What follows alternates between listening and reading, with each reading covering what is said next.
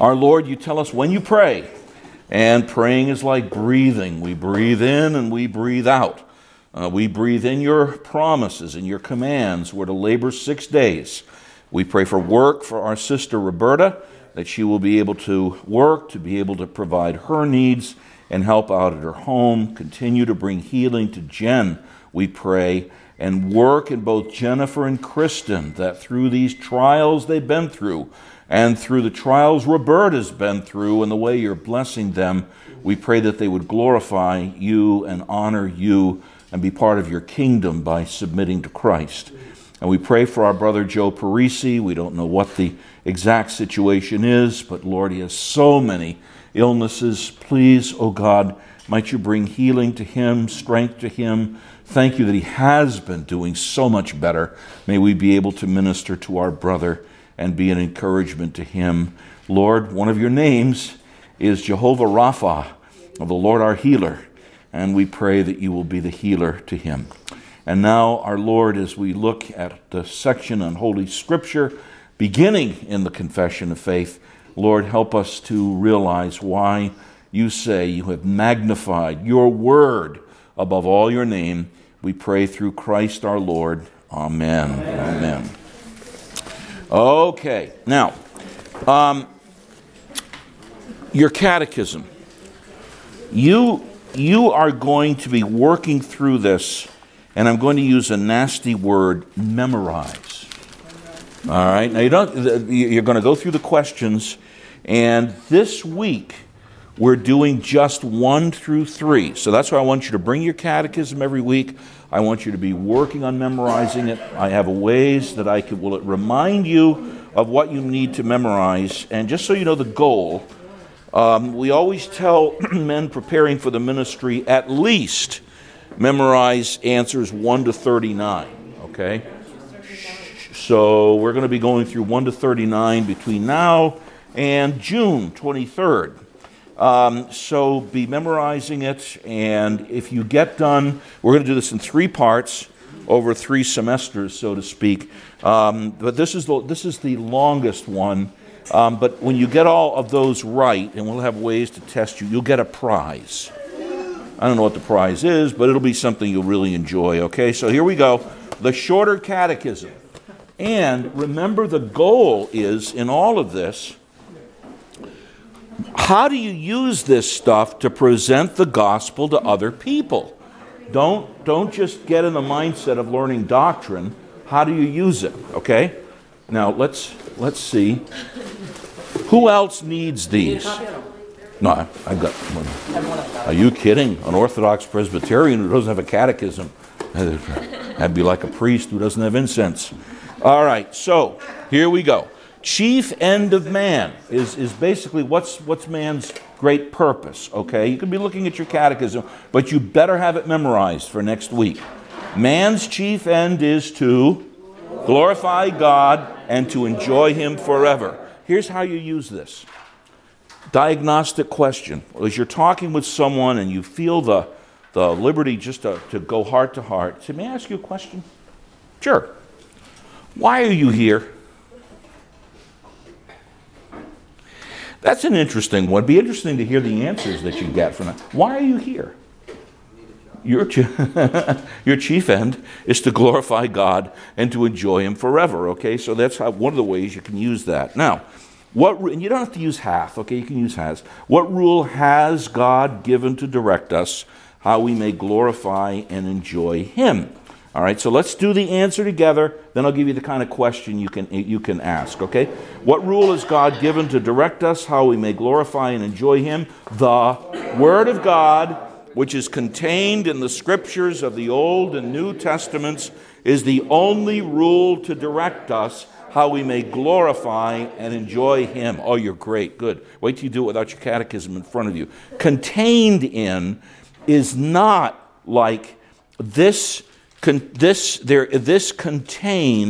10% juice. All right, that's not what that means. The Word of God, which means it's enclosed in. You get the Word of God out of the Scriptures of the Old and New Testaments. That's where it's contained. You don't go beyond it. Is the only rule to direct us how we may glorify and enjoy him. All right. Here's your question that you ask as you're ministering to people. By what standard do you govern your life?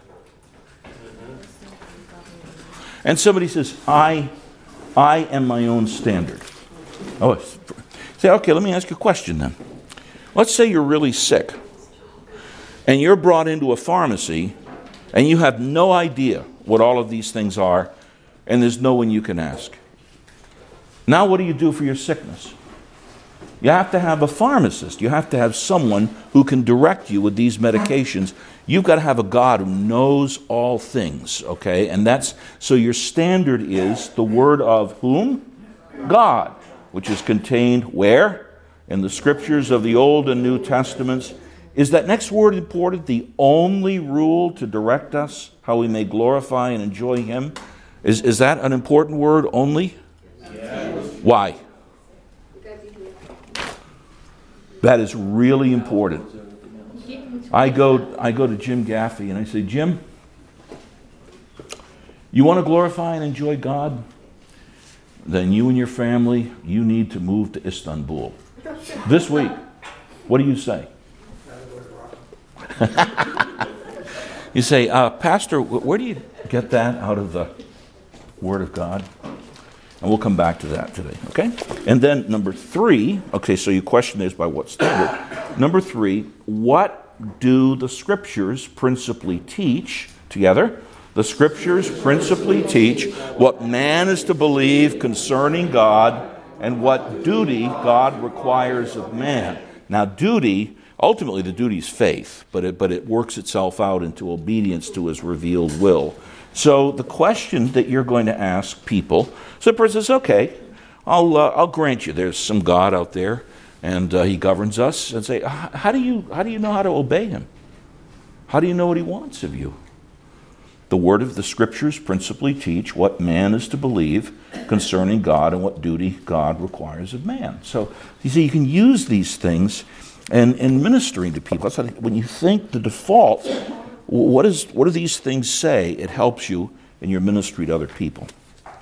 Okay, so we're going to memorize that because next week I will pick on you. Marlena, are you ready for me to pick on you next week? Sure. Yeah, because you love to memorize these things. Great. So I guarantee you I will pick on you for one of the questions. Okay, good. Nan, now that you're done your last, you're coming in, you're not yet in your last semester. You'll have time to memorize that this week, won't you? Yeah. Good, I'll pick on you. Roberta, you ready to be picked on next week? Well, pick on me. All right, I'll pick on you next week. But I may call on others as well. The fact that I've said Marlena and Nan and Roberta does not mean I will not call on others. So you will be memorizing your catechism, okay? What's man's chief end? Glorify God and to enjoy Him forever, okay? And what rule is God given to direct us how we may glorify Him?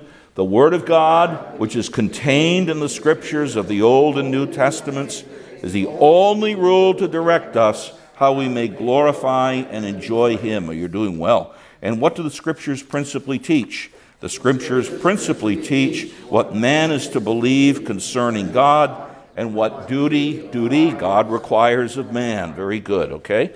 And duty is obedience to His revealed will. What's His revealed will? It's given in Scripture, okay? Thank you, Mrs. Shishko, for bringing me coffee. And I will take a sip.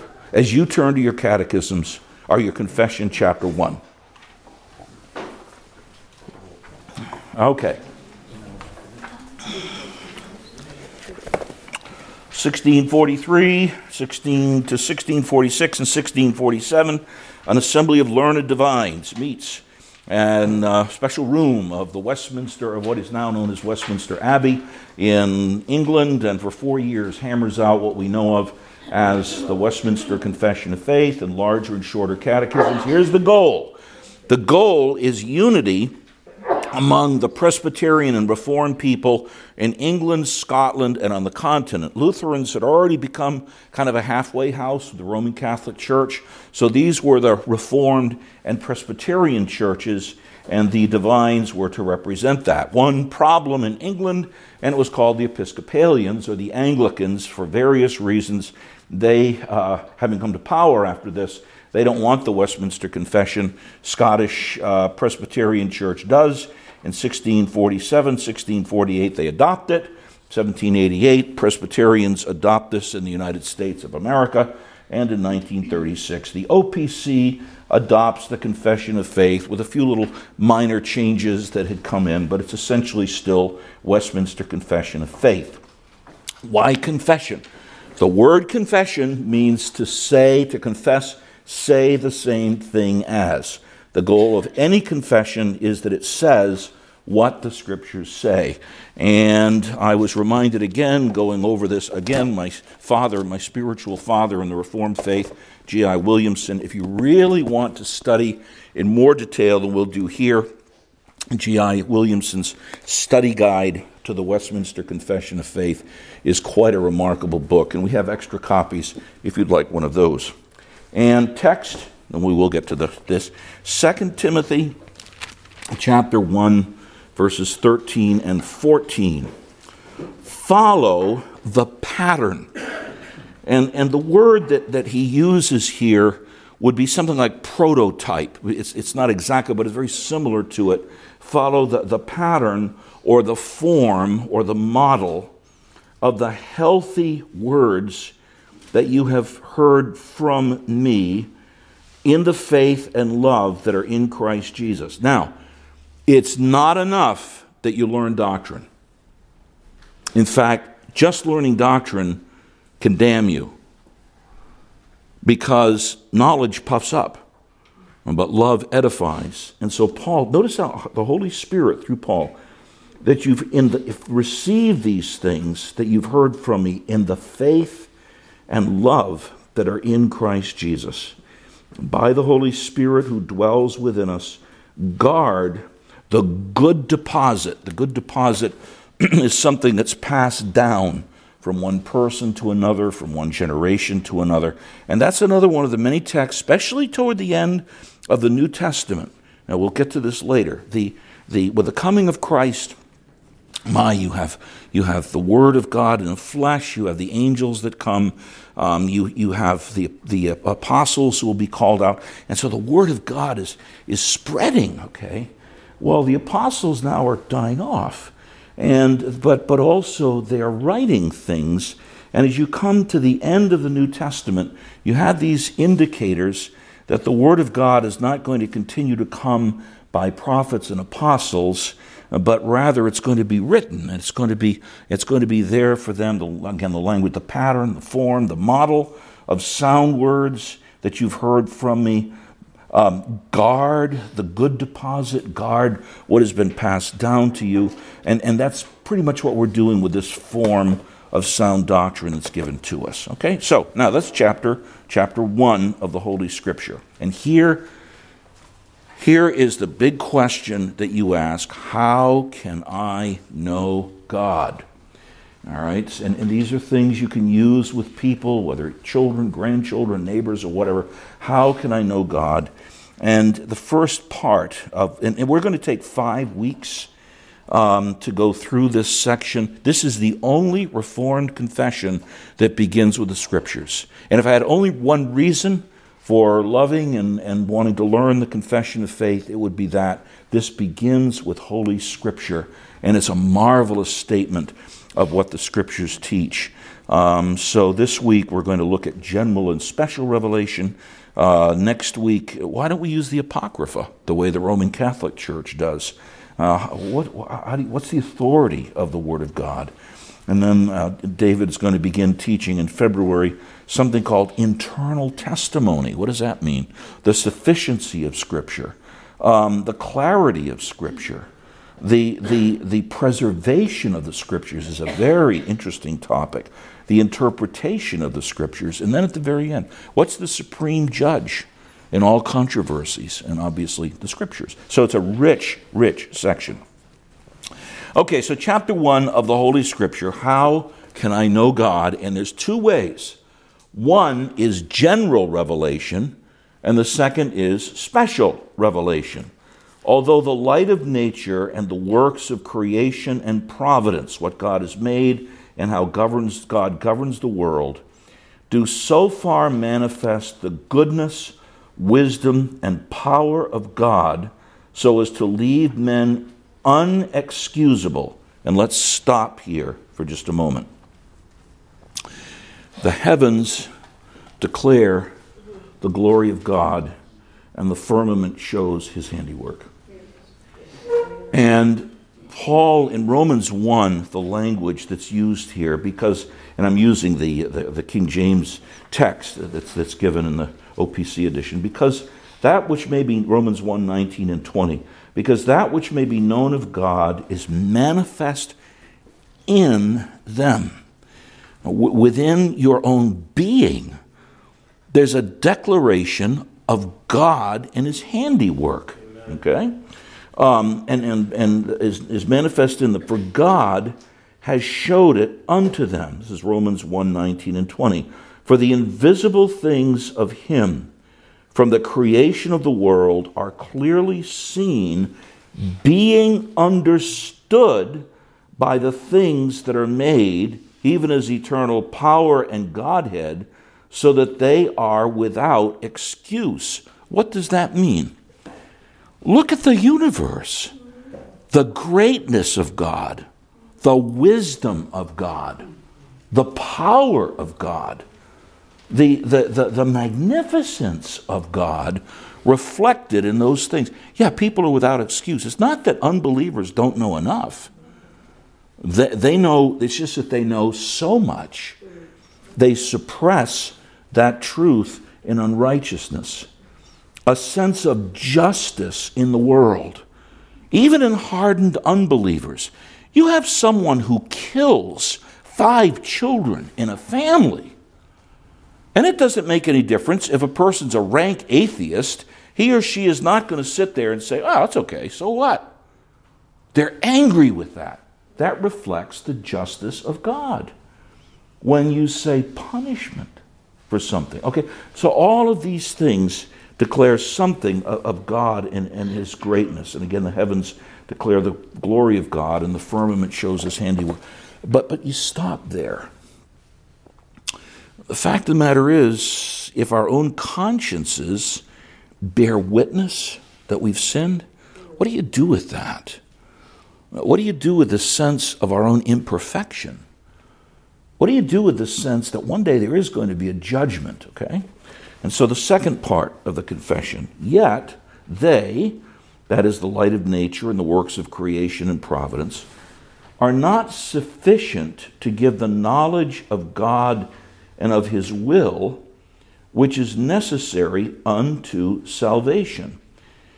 And so you can't, from a tree, get this is life eternal. John 17 and verse 3, that they may know the only true God and Jesus Christ, whom he has sent. You don't learn about Jesus Christ from the Hubble telescope. You'll learn about something of the greatness of God.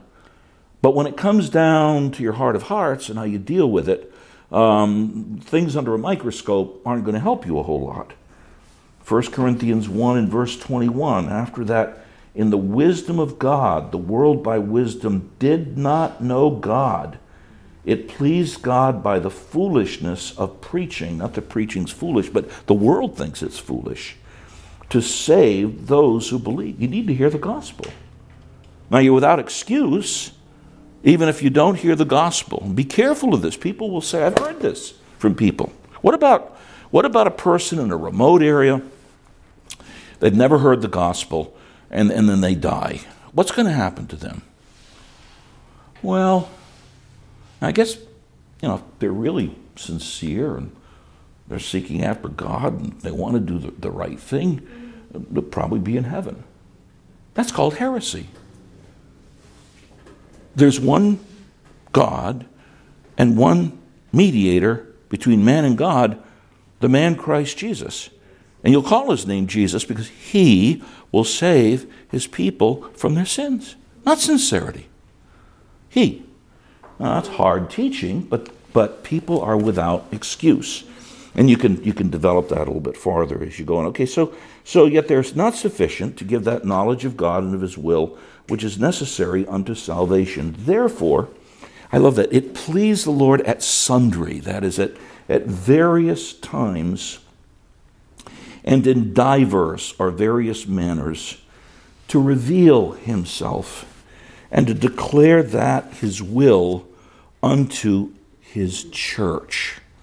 Now let's look first at these diverse manners here. So with your Bibles, you're going to all have different versions, but the book of Hebrews, chapter 1, and verses 1 and 2.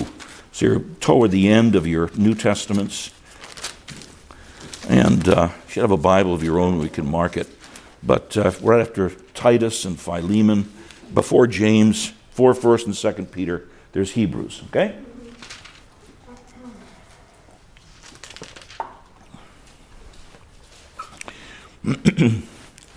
Hebrews 1, 1 and 2. Long ago, at many times and in many ways, God spoke to our fathers by the prophets. Now, there were other ways God spoke to people than through the prophets. Moses, God spoke to him immediately from this burning bush. In dreams, like the dream that Nebuchadnezzar had, or the Pharaoh had, God spoke to them through those dreams. Now, it's interesting, they needed an interpreter to understand what that was. Angels came, and probably in most cases, those angels represented Christ. And so the angels came, they spoke to Abraham. The angels came and they spoke to Samson's family. So there were various ways that God spoke, but it's primarily spoke to our fathers by the prophets. Now, what's a prophet? Please do not call a preacher a prophet. And please don't say that the prophet is one who foretells the future. Sometimes they do. A prophet brings the word of God to people. Now, and you might want to leave your finger here in Hebrews chapter 1, but here's the way the scriptures themselves describe what a prophet is. Okay, if you look in the book of Exodus, go back to the second book of the Bible.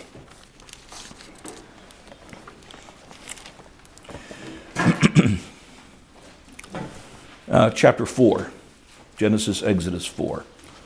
And this is fascinating. This is Moses and God, and they're having a back and forth.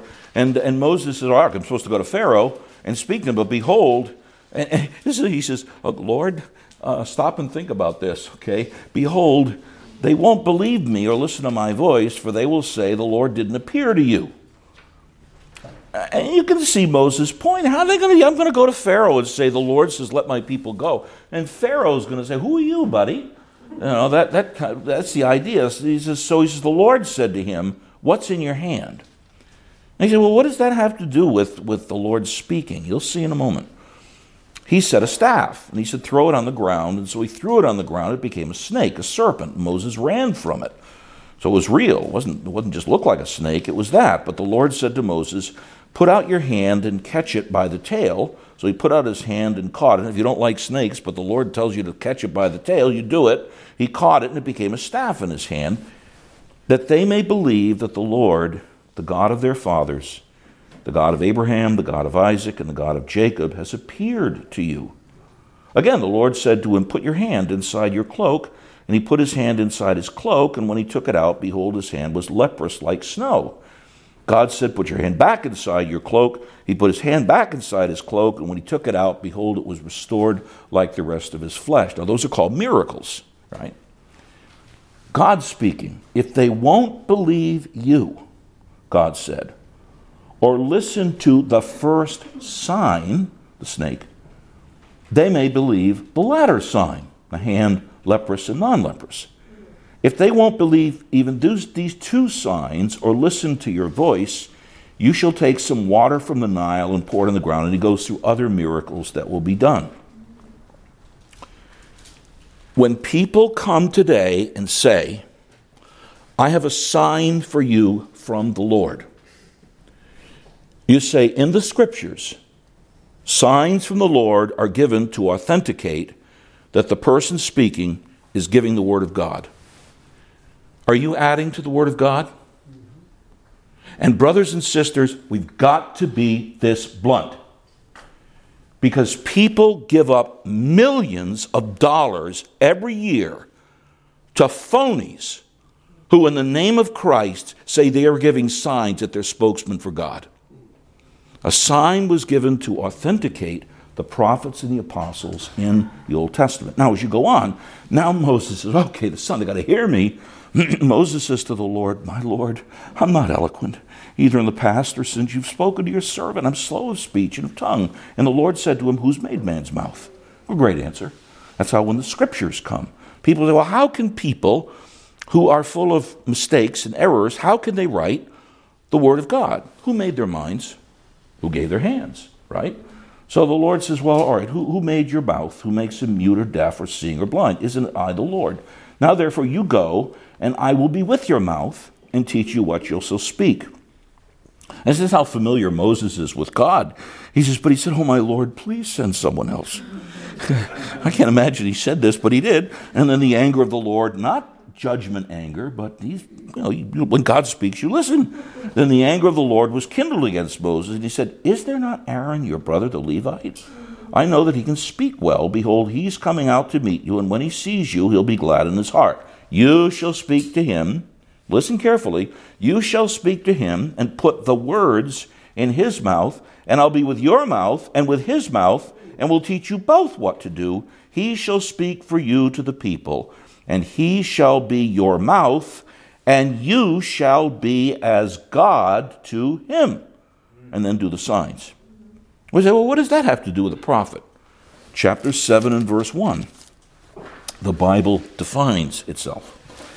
The Lord says to Moses, see, I've made you like God to Pharaoh, and your brother Aaron shall be your prophet, the one who is given the word of God by God himself and who speaks it. That's a prophet. Not a preacher who has a completed scripture who preaches it. Somebody who's given the word of God. Moses, here's the lesson. I'm going to speak the word to you. You're going to take those words and put them in Aaron's mouth. Aaron's going to be your mouthpiece. He's going to be your prophet. And you will be as God to him.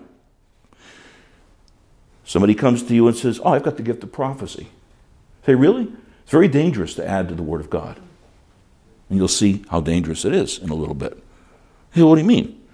Say, no, a prophet brings the word of God. And the scriptures are completed. And it's pretty dangerous to add to them. Well, no, I'm not really bringing you the word of God. Well, then you're not a prophet. I mean, if somebody comes to your house, they say, I am excellent with electrical things. Everything connected with wiring, and then everything connected with, if you still use fuses, I don't know who used them, your cure box or whatever. I'm really excellent at all this, and I'm a plumber. No, wait a minute. You're not a plumber. You're an electrician. Now, somebody comes to you and they say, I'm a prophet. I want to teach you what the Word of God says. Say, well, you may be a teacher, but you're not a prophet. You don't bring the Word of God by immediate revelation. And that's obviously very applicable to today. Anyway, so now back to Hebrews chapter 1. But in these last days, whole period, from the first coming of Christ to his end, to the end, he has spoken to us by a Son, whom he appointed the heir of all things, and through whom he also created the world. Old Testament, before Christ, points us forward. All the words of the Old Testament point you forward to the Word made flesh. Prophets in the Old Testament point you forward to Jesus, the Word. Priests in the Old Testament point you forward to Jesus, the priest. Kings in the Old Testament point you forward to Jesus, the king. God acting to protect his people in the Old Testament point you. See what I mean? Okay, so in these last days, God has spoken to us by a Son. He is the supreme revelation of God. Notice it is given to the church. The Bible's not given to the world.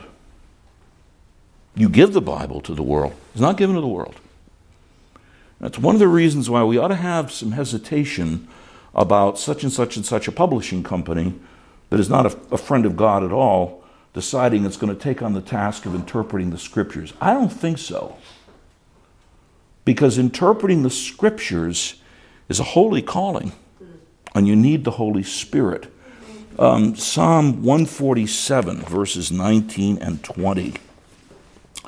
He declares his word to Jacob, his statutes and his rules or his judgments to Israel. To Israel, Jacob, language of the Lord's people. He has not dealt thus with any other nation.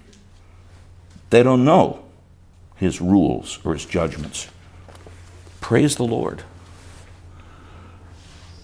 It's not that you're praising the Lord that they don't know his judgments. You're praising the Lord that the church of the Old Testament does. Now that's why Paul says the church is the pillar and ground of the truth. It's to uphold the truth of the Word of God and supremely the truth of Jesus to all of the world. Okay? And afterward, for the better preserving and propagating of the truth, and for the more sure establishment and comfort of the church against the corruption of the flesh and the malice of Satan and of the world, to commit the same wholly unto writing. Wow. The Scriptures tell you themselves that the Word of God is to be written. Luke chapter 1 and verses 3 and 4. Luke is writing to Theophilus. Theophilus means a lover of God, who's a disciple, and probably a Gentile. It seemed good to me also. This is Luke writing under the inspiration of God, having had perfect understanding of all things from the very first, to write unto you in order, most excellent Theophilus, that you might know the certainty of these things wherein you have been, the word there literally is catechized, instructed. Luke had worked with Theophilus. Luke was discipling Theophilus. And he's telling Theophilus about this Jesus. And when he was born, what he did, he was giving him a whole panorama of the life of Christ. Well, now Luke's going to leave Theophilus. And so he says, I'm going to write these things to you. I'm going to write them so that you can study, so you can remember, so you can memorize, so that you can, here's the language that's given in here, to write these things that you may know the certainty of these things in which you have been instructed. Now that's pregnant with significance. Luke would have written these things when there were a number of people still alive who knew Jesus. And you can imagine Theophilus going to somebody, could have been a Greek living in Jerusalem, we don't know, but he could have gone to somebody and said, hey, this thing about the birth of Jesus to a virgin, you ever heard of that? Oh, yeah. In fact, I saw this Jesus. And in fact, in one of these informal occasions, he confirmed that, because all that Jesus said is not what's given in the Gospels. Gospels record what Jesus said, but Jesus would have said more things. Even John says that you couldn't contain the books that could be written of these things. That's huge. People say, this stuff in the New Testament, it's really legend. It was written a couple hundred years afterwards. Hello, we have manuscripts in the first century. But anyway, no. Luke says, go ahead, ask around. And people can confirm these things that you've learned. But I put them in writing for that certainty for you. In Matthew chapter 4, Jesus answers. He doesn't say, incidentally, Satan, this is just something that I've kind of heard through the grapevine, or I read it on Facebook. He says, Jesus says in Matthew 4, it is written. Where? Deuteronomy. Man shall not live by bread alone, but by every word that proceeds out of the mouth of God. Later, Jesus says to the devil, it's written again, You shall not tempt the Lord your God. And then said Jesus unto him, Get you hence, Satan, for it is written, You shall worship the Lord your God, and him only you shall serve. This is why I've come. It used to be, why do you believe the Bible is the Word of God? And these are the proofs we'll come to. The Bible declares itself to be the Word of God, shows itself, and we'll come to that next week. And you can do that if you want. Why do I believe the Bible is the Word of God? Because I follow Jesus. And Jesus is the truth. He quoted the Scriptures. He even says, Matthew 19, that what was written came from God. And therefore I believe about the Scriptures what he did. All right? But that's why the Scriptures are written. Beautiful summary. The church, it's for the sure establishment and comfort of the church against the corruption of the flesh and the malice of Satan. Jesus was faced with that. He quoted Scripture. To commit the same wholly unto writing, which makes the Holy Scripture to be most necessary. Most necessary. We'll come back to this later. But again, if you don't have the Word of God, and you have some sense of the mess that you are by nature and that we're in the world, you are a person in a pharmacy with several thousand different types of chemicals, and you have no idea what to do with them, and you can kill yourself by them. And just, if I could put it this way, just think logically for a moment. This God who made the world and loves this fallen world, is he going to leave people to do that? No, he's going to speak to them, and he's going to assure that his words are given in writing and preserved, and we'll come back to that, okay? So to be most necessary, and the language in 2 Timothy 3:15, from a child you've known the Holy Scriptures, which are able to make you wise unto salvation through faith which is in Christ Jesus. That's the summary of the Bible. The Scriptures, they're not magic. They tell you about Christ. And they tell you about his saving work. And they tell you what believing in Jesus is. And the Lord says, you're to walk in my fear. You want to be wise? You don't want to destroy yourself? Then read the Scriptures and learn about salvation in Christ. 2 Peter 1:19, we have also a more sure word of prophecy. Now listen to this. Whereunto you do well that you take heed, as unto a light that shines in a dark place until the day dawn and the day star arise in your hearts. What's he talking about? Peter had seen Jesus and Moses and Elijah on the Mount of Transfiguration. That's Revelation, okay? He saw them.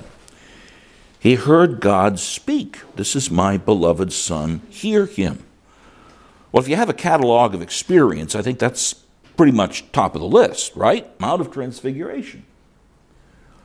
Peter says, we got something better. The Scriptures. Again, if you look at the whole text in 2 Peter chapter 1, that'd be after Hebrews, and then let's wrap this up. Hebrews, James, and 2 Peter chapter 1.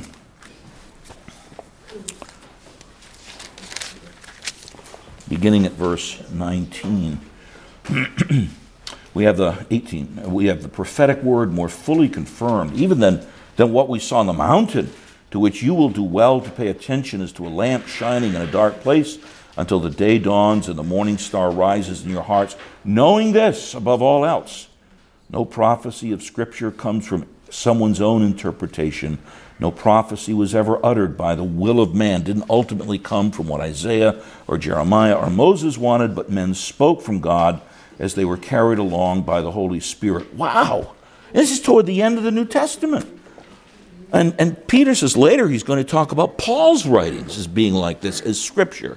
But that's how the Scriptures declare themselves to be most necessary. Those former ways of God's revealing unto his will to his people being now ceased. It's called the cessationist view. What does that mean? No, there's not a continued gift of prophecy. Period. People say, well, prophecy is really kind of a, it's a sense the Holy Spirit gives you that this is what the Word of God says. No, it's not. Prophecy is the giving of the Word of God by immediate revelation. If you want to say that gift continues, and you don't have a completed Scripture. Now, people say, yes, but we still have the gift of tongues. Tongues, brothers and sisters, is the Word of God given in a foreign language. And there's reasons for that. Basically, tongues was a judgment statement on Israel, that the kingdom had been taken away from it and was given to the Gentiles. But at Pentecost, it was a way of people speaking the wonderful works of God in their own language. That's what tongues are. They're the giving of the Word of God in a foreign language. I have the gift of tongues. Then you're saying the Word of God is not complete. No, I'm not saying that. I say I have the gift of tongues. Wait a minute. The gift of tongues is giving the Word of God in a foreign language. Well, that's not what I believe tongues are. It doesn't make any difference. That's what the Word of God says the gift of tongues is. The one place where that gift is described, Paul says, when I pray, which is part of worship, I pray in a tongue. The Spirit, the Holy Spirit in me prays, and my mind is unfruitful.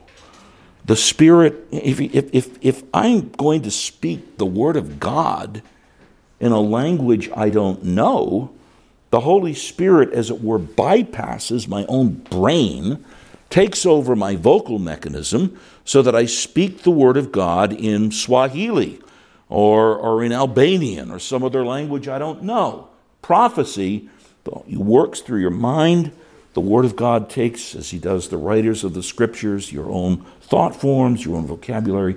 You speak the Word of God through it. Tongues and prophecy are the giving of the Word of God. Why is that important? And we're going to pray. What's your final authority for your life? Scriptures. When someone comes to you and says, God said to me this, God hasn't said that in his word. And let me end with this.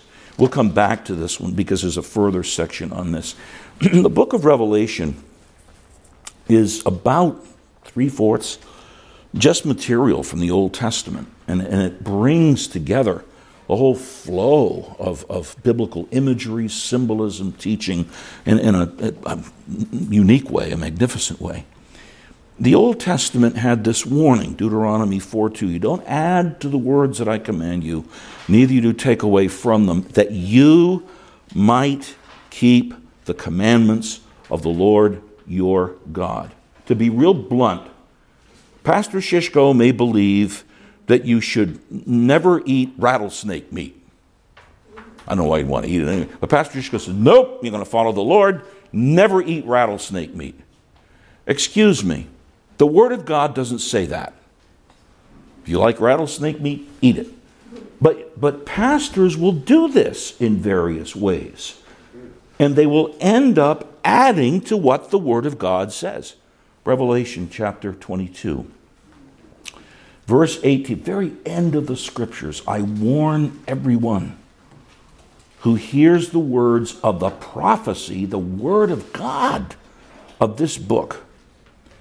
If anyone adds to them, God will add to him the plagues described in this book. And if anyone takes away from the words of the book of this prophecy, God will take away his share in the tree of life and in the holy city, which are described in this book. People say, oh, it's describing the book of Revelation. Yeah, Revelation is about 3/4 other parts of the Bible.